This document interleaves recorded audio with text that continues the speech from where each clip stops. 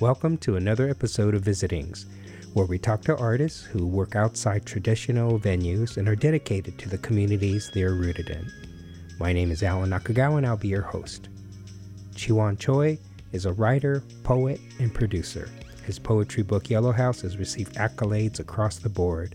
It was published this year, 2017, and we had a chance to sit down with him while he was in the midst of the marathon literary program he co-curates, 90 by 90, which he co-produces with Judith Odin Choi, who he's married to, and Peter Woods. Chi-Wan's work can be viewed at chiwanchoi.com.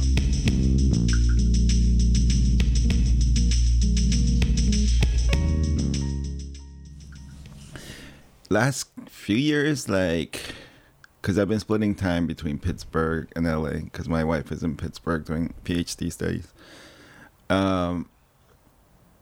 I think it was last year, Mike and I was just we were just cruising around Koreatown. Mike Songson. Yeah. Mike the poet. Yeah. I think we had just gone to Document Coffee, and then we just decided to drive around Koreatown. And now I got so emotional because I don't think about how much my life is LA Koreatown. Because we moved to the U.S., we came to Koreatown in 1980. And basically, we moved around within a 2-mile radius all over Koreatown, just remembering the streets where I learned how to roller skate and where, we used to, the building where there used to be this abandoned apartment on Gramercy Place, where we used to, all the kids used to just hang out doing terrible things, terrible things. Like what? Just terrible things. Tell me. Yeah, just terrible things. And it just, you forget how much a city or a neighborhood informs who you are. Sort of not so much raises you, but it allows you to grow in whatever way you're gonna grow. And Koreatown was that. And one thing I do is, whenever I'm in a city, I just look up at the sky, because it's the skies are different in different cities you go, and and it's just comforting.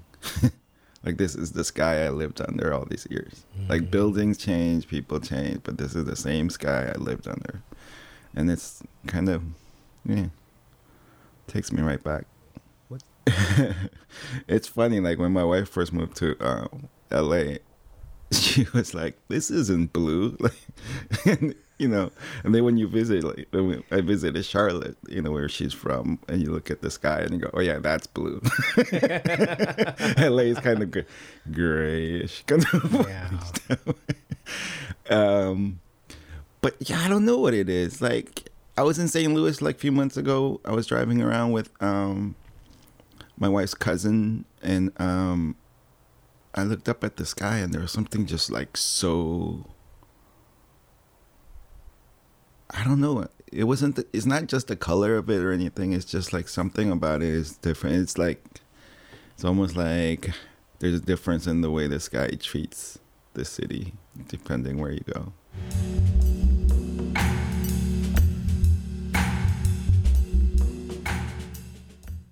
Tell me about your wife. She's Judith. We met at NYU grad school, and I was there 02 to 04. She was a student there 01 to 03 in the dramatic writing department at NYU. She's amazing. I mean, as a writer, as a thinker, as a producer, she's worked in theater for many years of her life. I was just telling her the other day, I feel like I've grown up alone for so long, because I didn't do team sports or theater, that I'm just learning how to work with people. Mm-hmm. And she's teaching me a lot about that. And and so doing 90 for 90, it's a trip that I'm involved in something so something that requires so many people, but I'm still not used to working with people. Can you explain to us what 90, for those who don't know, what 90 by 90 is? 90 by 90 is 90 straight days of literary and cultural events from July 5th to October 2nd. Here in Los Angeles. Here in Los Angeles and various parts of Los Angeles. Yeah, we did it once before in 2014, and we did most of that in one space, Trax Bar at Union Station. So it was a different kind of a thing. We learned a lot from it. I don't think we had the focus and like a goal set forth clearly back then. It was just like, hey, let's just do these events. But this year it was more careful in setting our intent. So it's been pretty amazing. What was the intent? Couple of things. I think mainly, I think the main thing was we wanted to explore and like celebrate the people in the different communities who are already doing work artistically, as activists, as community organizers, because we keep falling into this like savior complex, like, hey, we bring in these people, they'll bring in art into this neighborhood, or they'll bring in like some sort of organizing into this neighborhood, and it's like, man, there's been generations and generations of people in this neighborhood doing work, incredible work. Mm-hmm. So we wanted to make sure that was something that was like put in the spotlight. We're doing a lot of our events in South Central and in Little Tokyo, which are two neighborhoods that are just like on the verge of getting decimated with displacement. So we wanted to explore those areas in different ways, because different neighborhoods, and you have to explore it in different ways.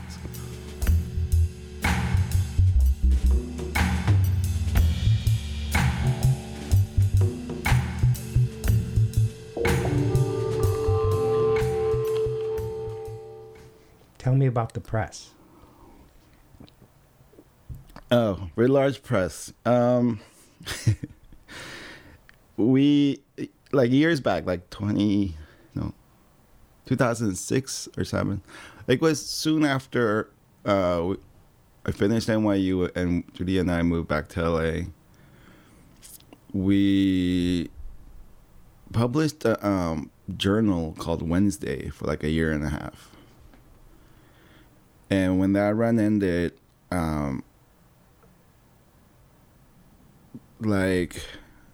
we realized how many amazing writers we knew in LA. So we just wanted to publish some of their books. So we started Writ Large Press, and we figured we could probably publish one book a year. Yeah, and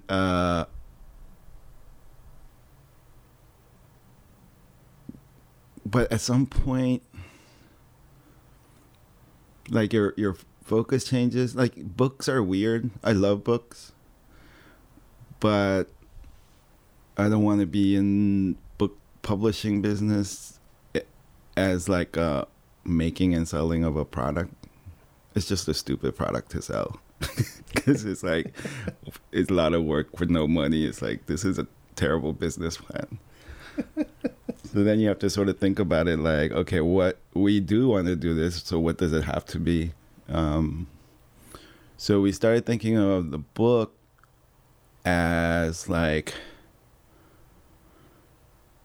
public engagement.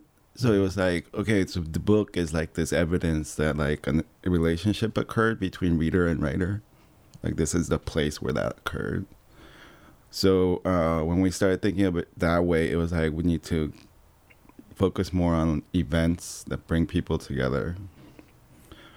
Yeah, and then when we did that, we also we became partners with Peter Woods, who at the time was doing events at the Last Bookstore. So when it became the three of us, like we felt more flexible to try different events, because he's sort of amazing at it, putting together events.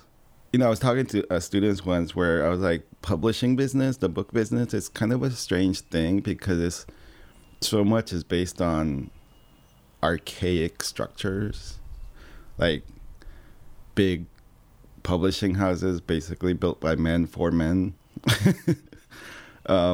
And like even the remember the whole fear of ebooks are destroying paper books, which didn't happen, but there was so much of that was based on like nostalgia, right? Like, you know, what does it matter where you get your book from?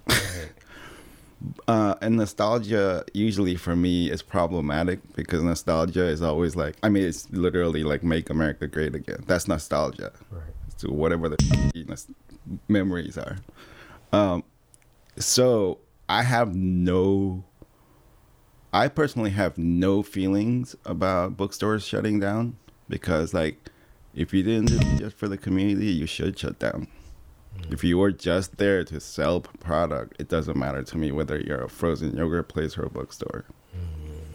But if you're engaged and taking care of your community, then yeah, you should stay open. People should take care of it, and like it has value beyond books. Let's go back to K-Town. Yeah. You know, the typical interview thing would be to have somehow ask you to come up with anecdotes about growing up in K-Town. But to me, I don't know, that feels like silly because that's what your work's about. Yeah. And you work really, really hard to present what you're presenting. So to ask you to do an anecdote is kind of cheap to me. But for some reason, I'm so proud that you're sitting in my living room and you're representing my home village, you know, all that sort of thing. So I don't know what to do. I don't know what to ask you. Should we talk about food? I wouldn't know where to start either. Like, it's funny. Every time I drive past like Wilton and Olympic, you know, there's that liquor store in like the northwest corner. That liquor store that's been there forever on Wilton and Olympic, like where Wilton becomes Arlington. Wilton. Olympic. Oh yeah, of course. That's been there forever. Yeah, sure. I'm like, God, I started thinking about how many hours I spent in there. Because my friend George and I would go in there, play video games, and just buy frozen burritos because they had a microwave there. We just heat it up in there, eat the frozen burritos, and keep playing video games for hours. Every time I go by, I think about it. It's like, it's just like, it's one of those things, those little, I guess it's like in the Google map of my memories, that's where like a pin is dropped. Right. This is like frozen burrito place. But is it also body memory? Like, because when you pass by it, your body vibrates towards it or something? Yeah. And actually, on the other side of Wilton from there, there's like that church/private school. I don't know if you... It's like Gramercy Place. Oh, yeah. In back of the... Yeah. 76 station and stuff. Yeah. We used to go there to play basketball. Like after hours, so we would have to jump the fence to go in. But then we get kicked out by the people who run it. Well, somebody would be there. Yeah, like, and it's like such a cliche. It's such a cliche, but we would all get kicked out, and the guy who was obviously like the janitor / property manager, which is like, older black man, and we're all just a bunch of Korean kids mostly, and Korean kids and a few Latino kids. He'd go, "Yeah, get out of here," and then he would like quietly so his bosses wouldn't hear, go, come back in 20 minutes. I'll let you back in. Oh, that's so cool. Yeah, so he would let us back in and we would play for like every week, like multiple times a week. Yeah, it's a trip. Like, just like nameless people who sort of like looked out for you. Like, I mean, he understood, like, kids needed a place to play. He wasn't hurting the building for us to play basketball.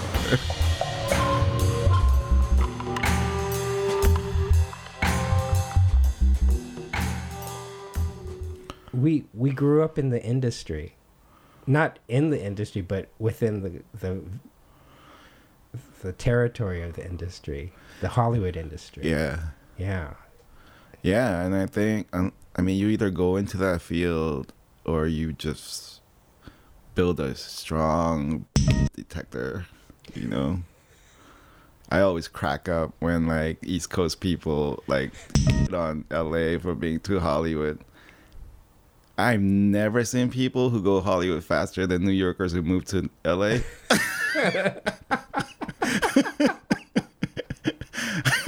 I just laugh.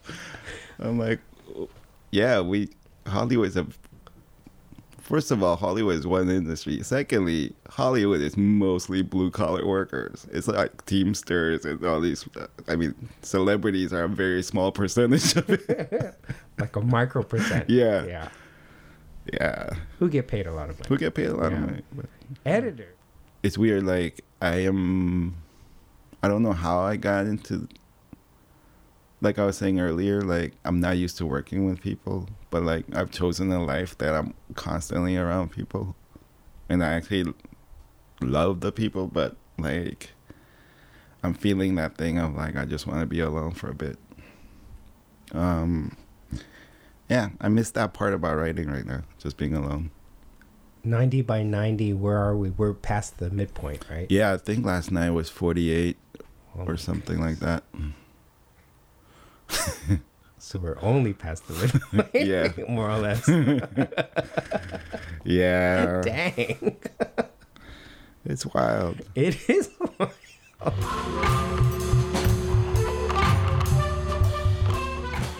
Yeah, so I'm working on a book. I'm writing all of it on Facebook. Like, I'm writing directly into Facebook as a status, like a status post.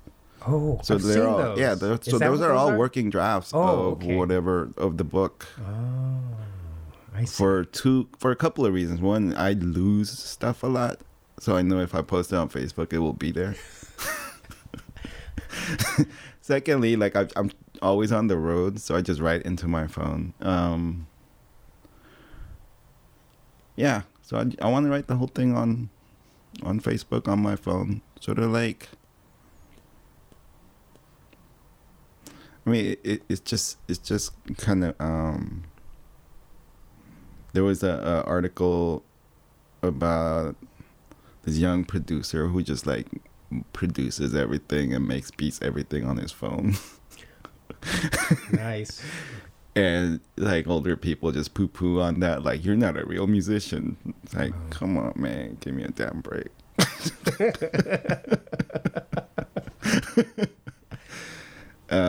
Yeah, so writing is sort of like that too. A lot of people, like, poo-poo on social media stuff. And What you're saying is sometimes, or maybe most of the time, criticism is actually nostalgia.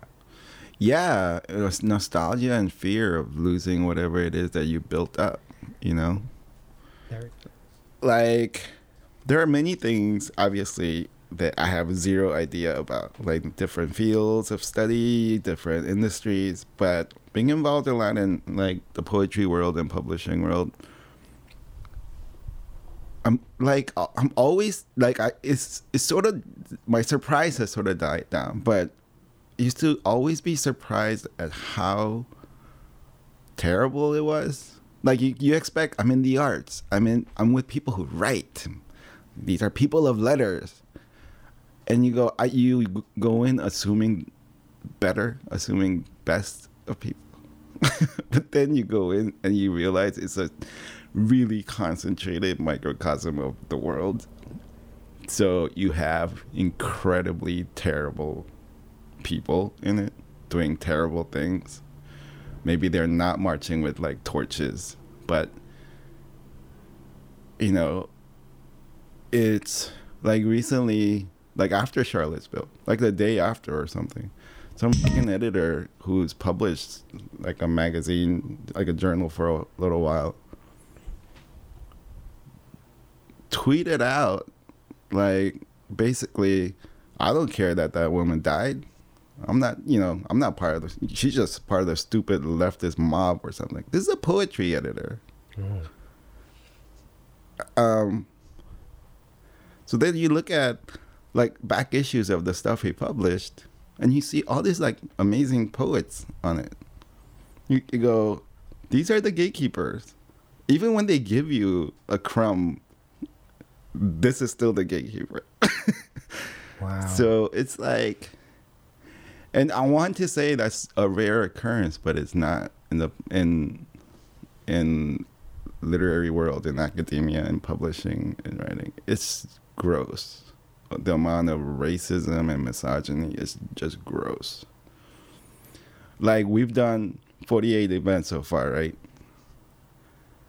It's been predominantly, I'll say like 80 to 90%, like people of color presenting their work. So anybody who only puts white people on stage at their events, is like, you're just, not only are you lazy, you're working really hard to put only white people on your stage. You know what I mean? Yeah. And that becomes it's a huge problem. Yeah. It's like, why are you even publishing stuff? This is where the publishing part is like, unless you have a bigger goal, it's like you're just putting out books, then what's the point? You're not necessarily helping the world if you're contributing to this kind of a system. And that's primarily like why you and so many other artists are searching for, in many cases, inventing new formats to get the word out. Yeah. I mean, because we have to fight for space and for whatever resources there are. So social media is free. So you have to use it. Right. And, it's funny, my wife, who's worked a lot with young people through Shakespeare Center, through schools and stuff, said, we don't think about it much when we say, damn, these kids, I wish they would stop looking at their damn phone and stuff. It's like, for a lot of these kids from poorer families, that's the only internet connection and computer they have is their phone. They have to do all their work on it. Right. I mean, email stuff. It's like, what are you saying when you're saying, stop looking at your phone? You're saying, why don't you live in a nice big house where you can afford to play in the yard, like, while your parents are driving around? It's like, you got to think about context.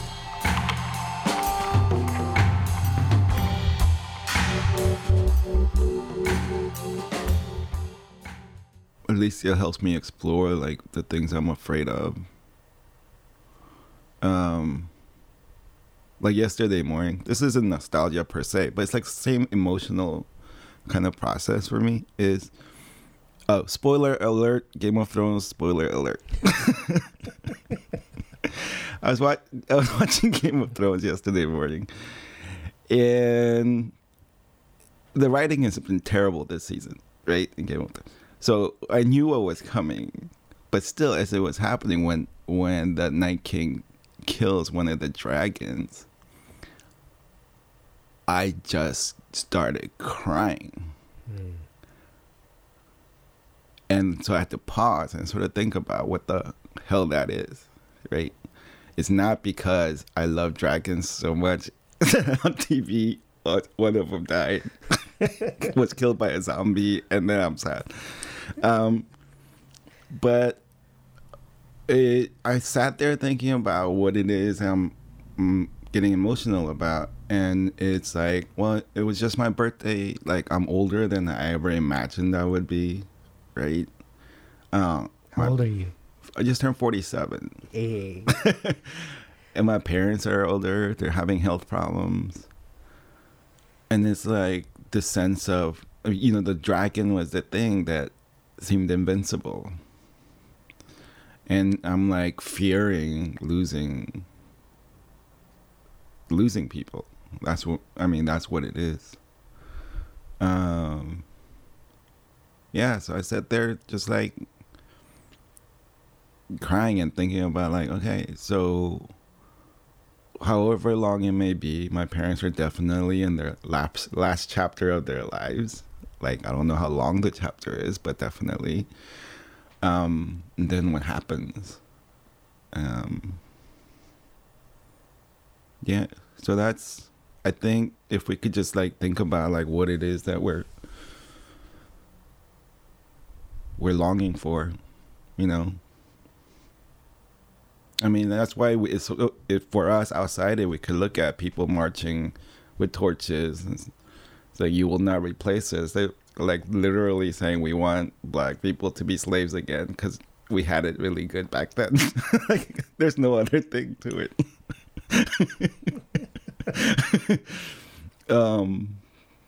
Yeah.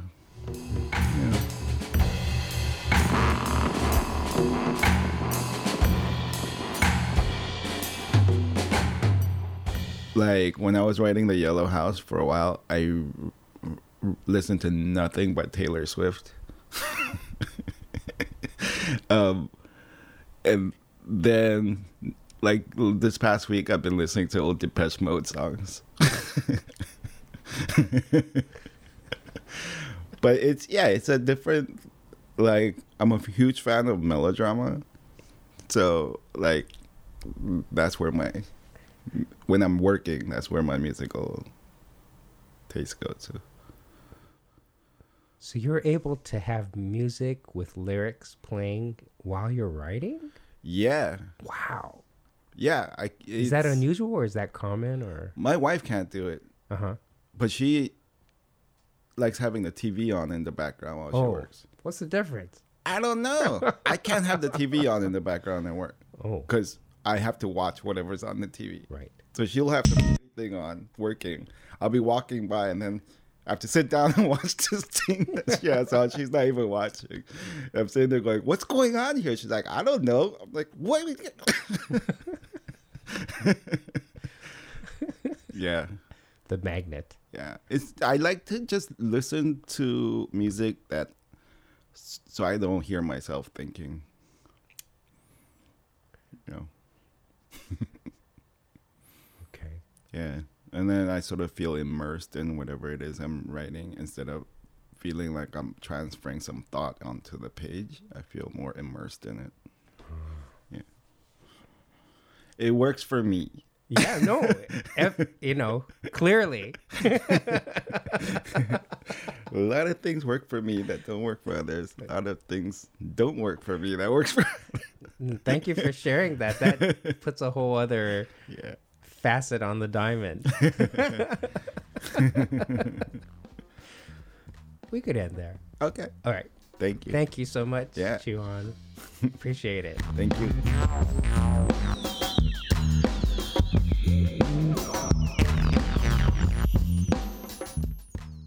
That concludes another episode of Visitings. Thank you to Chiwon Choi for taking the time to speak with us. I highly recommend following Chiwon on Facebook, where, as he mentioned, posts his writings in progress. Thank you to Chiwon, Judith, and Peter for producing 90 by 90. Thank you to the Echo Park Film Center for this opportunity, and the good folks at the Machine Projects and Dub Lab for letting me share this on 99.1 FM. Music on today's episode is by yours truly and Department of Real Estate. I'm Alan Nakagawa, sitting in my living room in Koreatown, saying thank you for listening to Visitings. Just like a lot with friends and just... Why can't we have that? Yeah, why can't we just have... We have nice things. Yeah. Just like a lot with friends and just... Why can't we have that? Yeah, why can't we Why can't we have nice things?